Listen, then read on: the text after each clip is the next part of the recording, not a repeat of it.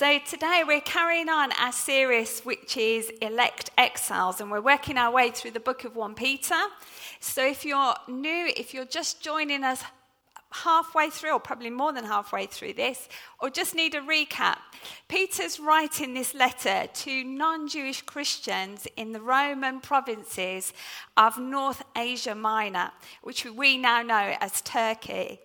And other letters in the New Testament written by Paul are addressing maybe false doctrines or challenging specific behaviours that were going on in the church. But that's not the reason why Peter wrote this letter. He's writing it to Christians who were a misunderstood minority, and they were living under a different rule. And because of that, because they were taking a stand for God and living as Christians, they were being persecuted for their faith. So this is a letter of encouragement to keep going, to keep persevering, not to give up in the light of the difficulties they faced. Life was hard, and it's into this context that Peter is writing to encourage them not to lose sight of the bigger picture and not to lose hope that they have in Jesus. And I'm sure there's theologians that would kind of summarize it differently, but that is my summary of 1 Peter so far. And we're going to be reading from chapter 4, and at the beginning of chapter 4, the passage that we're reading today, Peter is encouraging these Christians to keep their eyes focused on Jesus, to enable them to do two things. First, to respond to the unjust suffering by continuing to make godly choices, by continuing to live God's way. And secondly, encouraging them as a family of God together to live in such a way as to point others to Jesus and make him known in a culture that was hostile to the Christian faith. So we're going to read 1 Peter chapter 4, verses 1 to 11. Therefore, since Christ suffered in his body, arm yourselves also with the same attitude, because whoever suffers in the body is done with sin.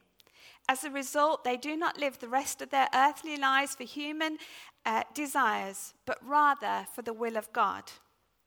For you have spent enough time in the past doing what pagans choose to do, living in debauchery, lust, drunkenness, orgies, carousing, and detestable idolatry. They are surprised that you do not join them in their reckless, wild living, and they heap abuse on you. But they will have to give an account to him who is ready to judge the living and the dead.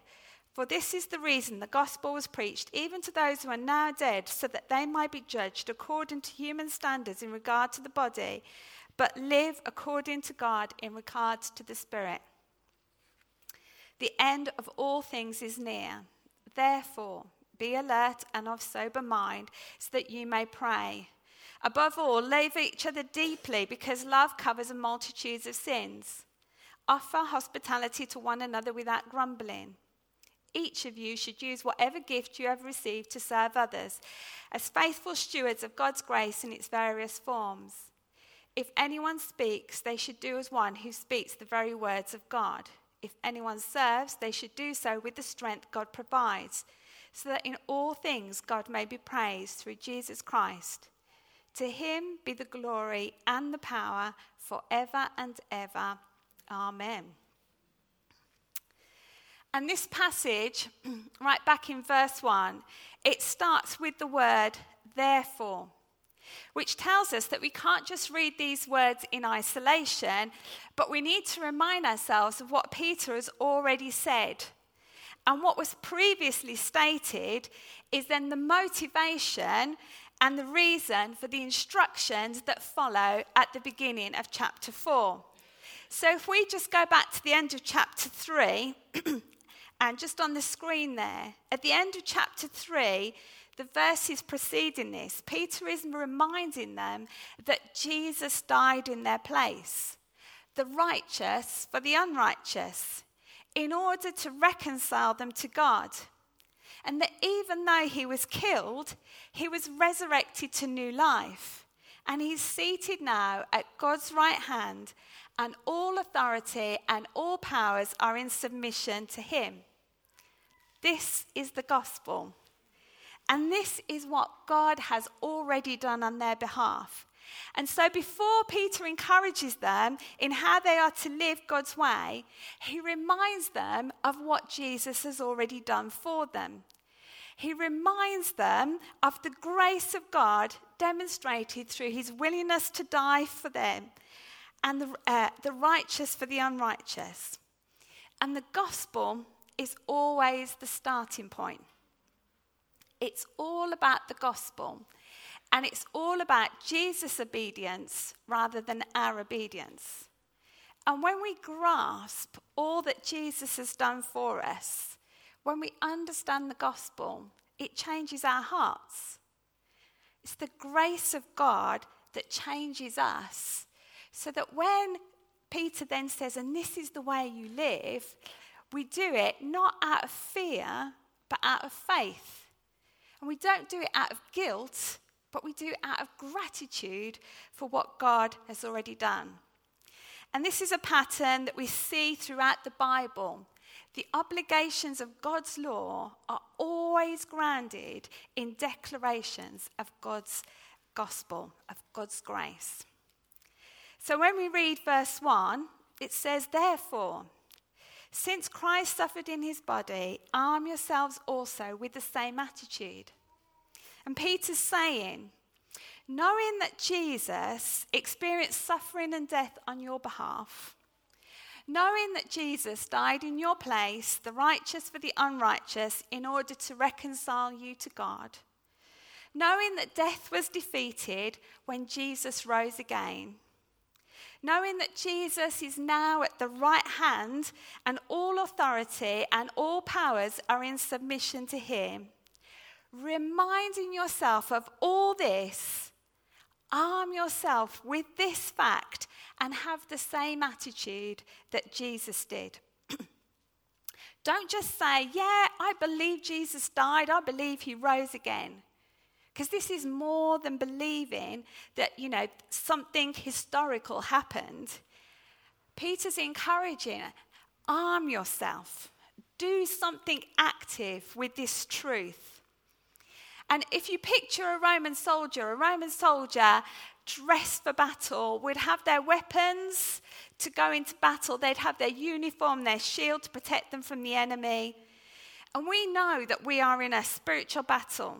And the way to prepare ourselves for the battle is to take hold of gospel truth and arm ourselves with the truth of what has already been achieved on our behalf through Jesus.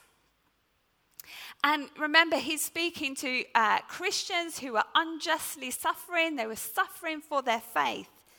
And if we're to endure unjust suffering, if we're to stand firm when others reject us because of our faith or mistreat us, then we need to stand firm in the same way and have the same way of thinking that Jesus did. Jesus didn't give up when he was mocked and ridiculed. And even when he faced death, he refused to submit to earthly authorities. Jesus suffered unjustly, and he warned his disciples that they would face opposition too. In the book of John 15:19, Jesus said to them, if you belong to the world, it would love you as its own. As it is, you do not belong to the world, but I have chosen you out of the world. That is why the world hates you. And Paul warned Timothy, everyone who wants to live godly life in Christ Jesus will be persecuted. Now, these are not the verses that you print out on a fridge magnet or a little coffee cup and you necessarily have and look at every day to remind yourself of. They're the ones that we probably would prefer to ignore. And there are other verses too, reminding us that when we take a stand for God, when we live his way, when we declare his ways, there will be some who will respond positively. We're pointing people to Jesus. But there's some who will take offense and they will dislike us for the stand that we take. So why did Jesus warn his disciples the world would hate them? So they weren't surprised when it happened. He was treated that way. He knew that his disciples would be treated that way. And Peter, in his letter, is encouraging us to remember the gospel and to have the same attitude as Jesus did to prepare for battle. People can have different responses to the same events according to what they believe and what they focus their thinking on. So somebody could go through suffering and real difficulties and think, well, I'm suffering. Therefore, God doesn't care. God has abandoned me. If God loved me, God would not allow me to go through this. And when we think like that, then we lose confidence in God. We think, well, if God doesn't love us, if God doesn't care, then what's the point of praying? What's the point in asking for his help? We lose our confidence, we lose our hope. If we go through difficulties and suffering and remind ourselves that Jesus suffered too, if we remind ourselves he didn't have to do that, but he chose to do it for our sakes. If we remind ourselves that he knows what it is to be in physical pain, he knows what it is to be rejected, he understands what it's like to be treated unjustly, and he endured it all because he had in mind something far greater, a bigger goal, something much more precious, knowing that through his suffering, we would be reconciled to him and set free from the grip that sin has over our lives. And when we remind ourselves of this truth, we can run to God knowing that he cares, he understands, and that he wants to help us in our time of need. We come with confidence, knowing that unjust suffering is not an indication of God's lack of care, but that we are being treated just as he was. And we have a hope beyond the present circumstances, a hope that no one can take away because it was brought with the blood of Jesus. So in verse 1 it continues, because whoever suffers in the body is done with sin. And it's not stating that whoever suffers for their faith is sinless. You don't suddenly become perfect if you're having a hard time or people are persecuting you. But a willingness to persevere despite unjust suffering indicates a determination not to give in to sin. It's a sign that they've chosen Jesus over that. It's saying, I'd rather suffer and live for God than return to my old way and deny what Jesus has done for me. Knowing Jesus is far more precious than any temporary reward or relief that sin may offer. And in verse 2, it's an active choice, a daily choice to live the rest of our lives God's way rather than submit to temptation. And remember, Peter's writing to Christians who weren't Jews, who'd then been converted to Christianity. They were Gentiles. Once they lived a pagan, godless lifestyle. But this is not who they are now. Now, they're children of God. Once we're born again, we're new creations. We're living for a new purpose. And when that happens, we should no longer want the same things. Instead, seeking to satisfy ourselves, we long to please God. There's a different motivation in how we live our lives out because we're different. We're no longer alienated from God. We're clothed in his righteousness. And Peter isn't reminding them of their past life to condemn them. He's appealing them not to return to their previous ways, especially when they're under pressure because they're living differently. And sin has a way of enticing us because it seems appealing. And the way to hate sin is to think about what Jesus did for us on the cross. We arm ourselves with the truth of the gospel. Once we were slaves to our own desires, but Jesus has overcome the power of sin. And it's the same Spirit that raised Jesus from the dead that lives in us. Earthly desires may still exist and still be tempting, but we are not slaves to them anymore. Our battle with sin and our choice to live God's way comes from an understanding of our new identity in Christ and gratitude for the way that God has lavished his love on us. Verse 4 to 6, it says, they are surprised that you do not join them in their reckless wild living, and they heap abuse on you. But they will have to give an account to him who is ready to judge the living and the dead. For this is the reason the gospel was preached, even to those who are now dead, so that they might be judged according to human standards in regard to the body, but live according to God in regards to the spirit. And Peter's warning them that unbelievers will be surprised, maybe even astonished, when they see Christians live in a new way. And because they live such different lives, they won't always be popular.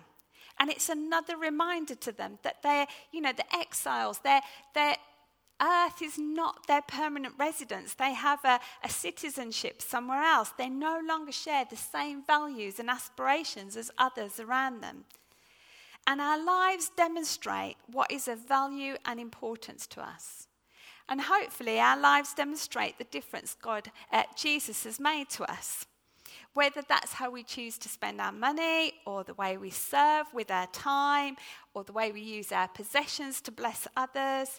It might be the confidence that we demonstrate, preferring to trust in God's provision and care, and by choosing not to participate or not to do certain activities, but we choose to trust that God's going to meet our needs instead.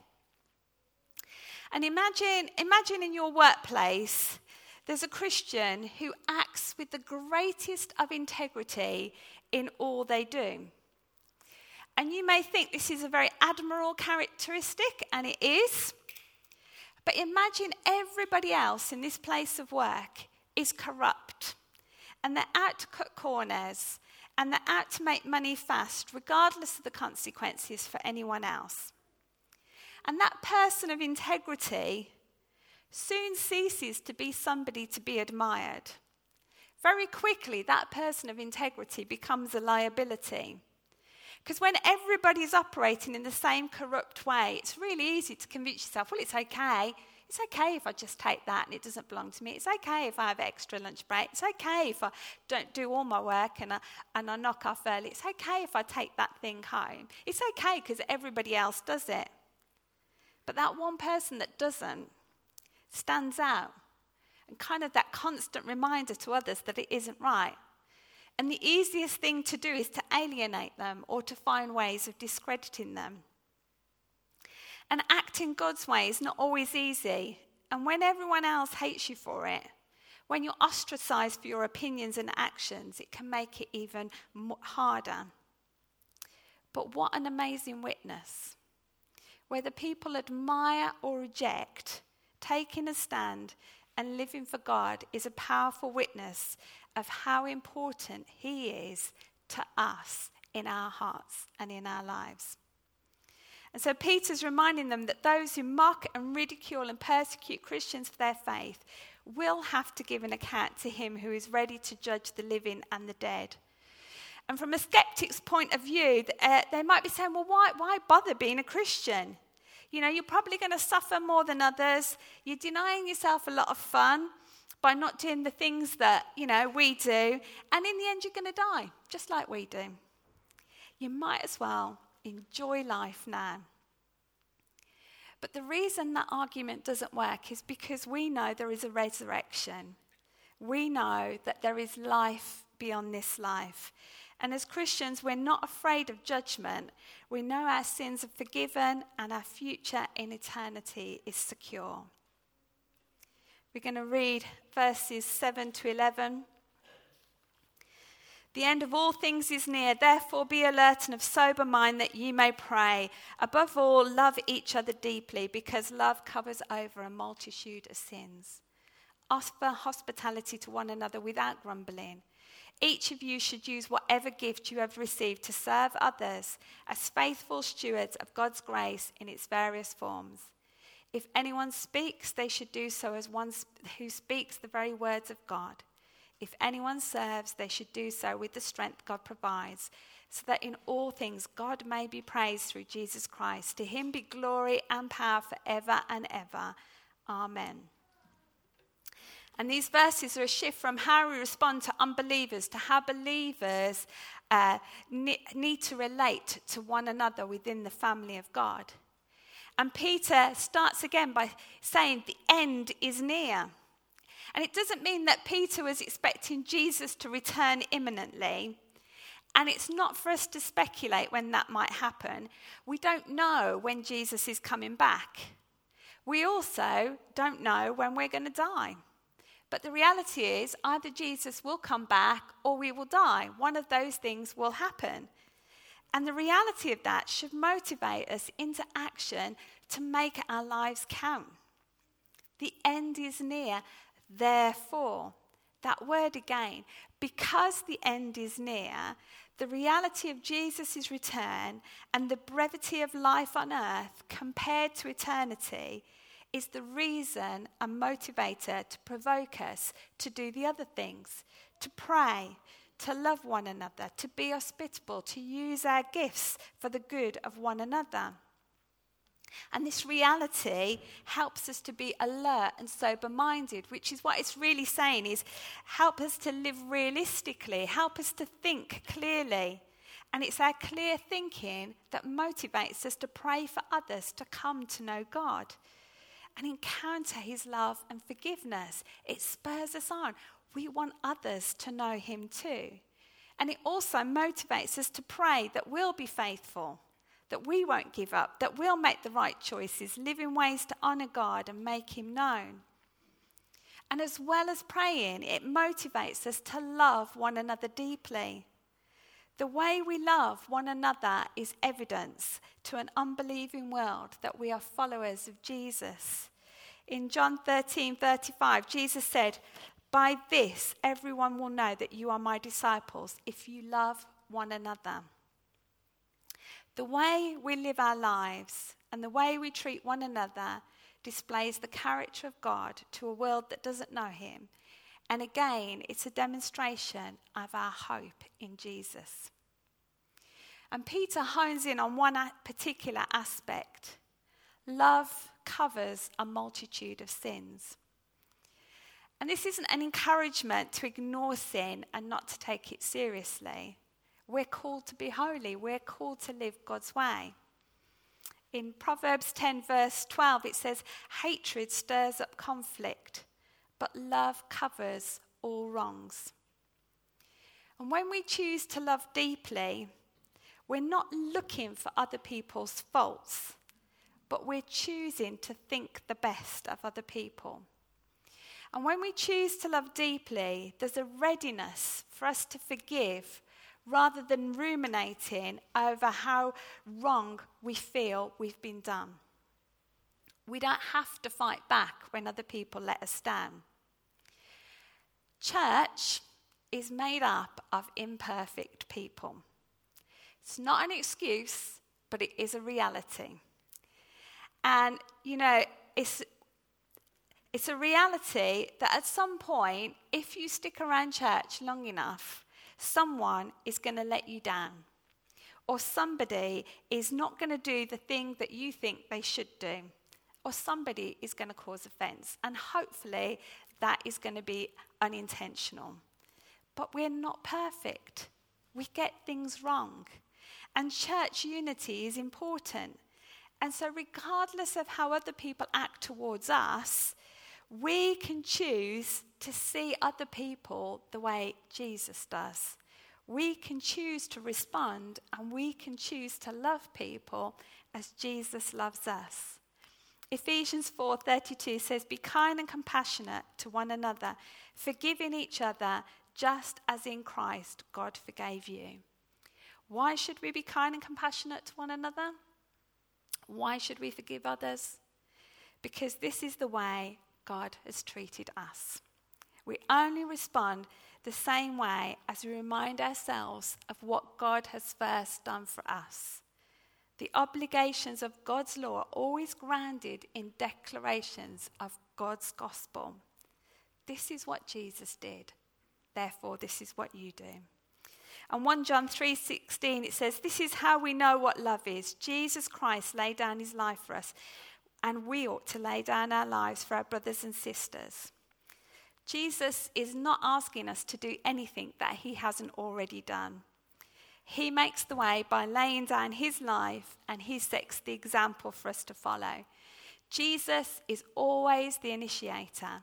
It's always the gospel that motivates our godly living. And it's always the gospel that enables us to serve God by serving one another. Verse 9 talks about hospitality, and hospitality was vital for the early church. They met in each other's homes. So you had to invite people into your homes because that's where they gathered. And missionaries needed places to stay as they sought to advance the kingdom of God. And hospitality happened, but Peter is encouraging them, right attitude, do it out of love. It may cost time and resources, but remember why you're doing it. And verse 10, each of you should use whatever gift you'd received to serve others as faithful stewards of God's grace in its various forms. Peter's reminding us how much we need one another. God gives us gifts, not to make us individually look good, but for our common good, so that we can together build up the church, so that together we can encourage one another. And not everyone has the same gift, and that is the point.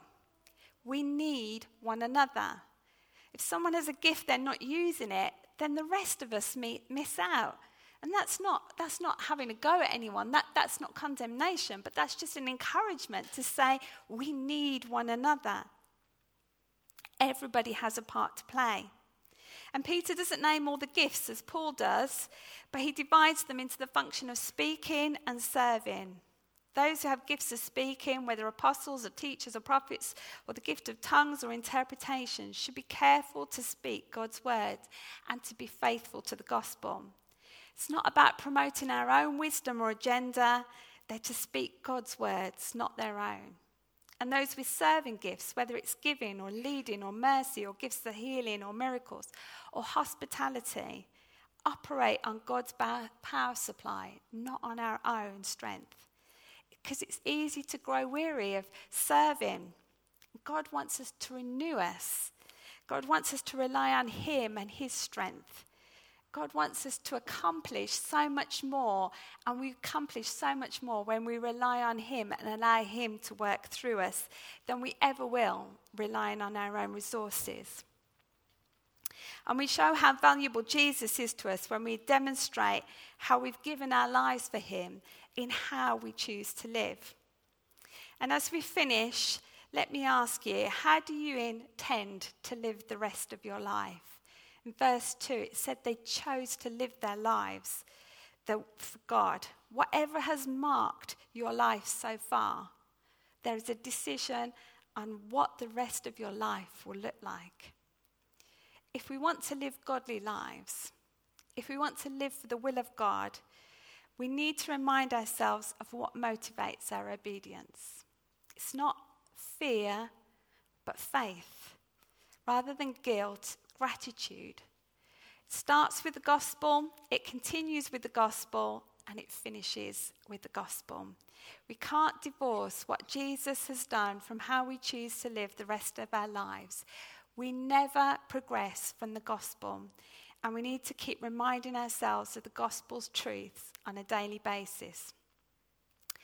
And just as the Christians Peter wrote to live in a society where they were increasingly intolerant of Christians. You know, we live in a society where there's often that backlash when we take a stand and we hold fast to the teachings of the Bible.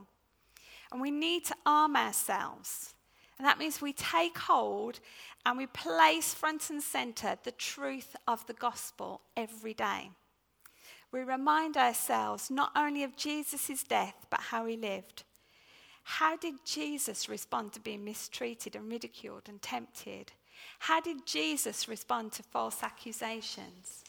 How did Jesus treat those who rejected him? Even those that he would have said were friends and they'd never leave him, but they ended up letting him down.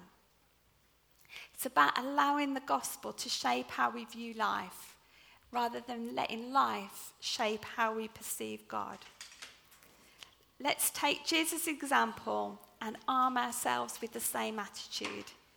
Let's ask the Holy Spirit to empower us and make us more like Jesus in our attitude and thinking. This is how we get to live lives that are pleasing and honouring to him. And I just want to encourage you, if you are part of Grace Church, you have a role to play. And it's easy when you're kind of part of a bigger site like Chichester to think, oh yeah, all the jobs are done. You know, I'm not needed here. But you are. And your part might look very different to the part that other people play. And that's okay. But you are needed. You are a part of us and you have a role to play. And maybe it's outside your comfort zone. But God encourages us to rely on him and not operate in our own strength or power, but in his. And I just want to remind you again that the gospel is power. The gospel meets our needs. Whatever that need is, whatever we're doing, we're not doing it to impress God. We don't need to impress God. God has already done everything for us. But we can do things in his strength. And it's Jesus who enables us to make those choices and live a life that is honouring to him. And the band have very quietly come up behind me. And we are going to respond by singing and declaring the grace and goodness of God.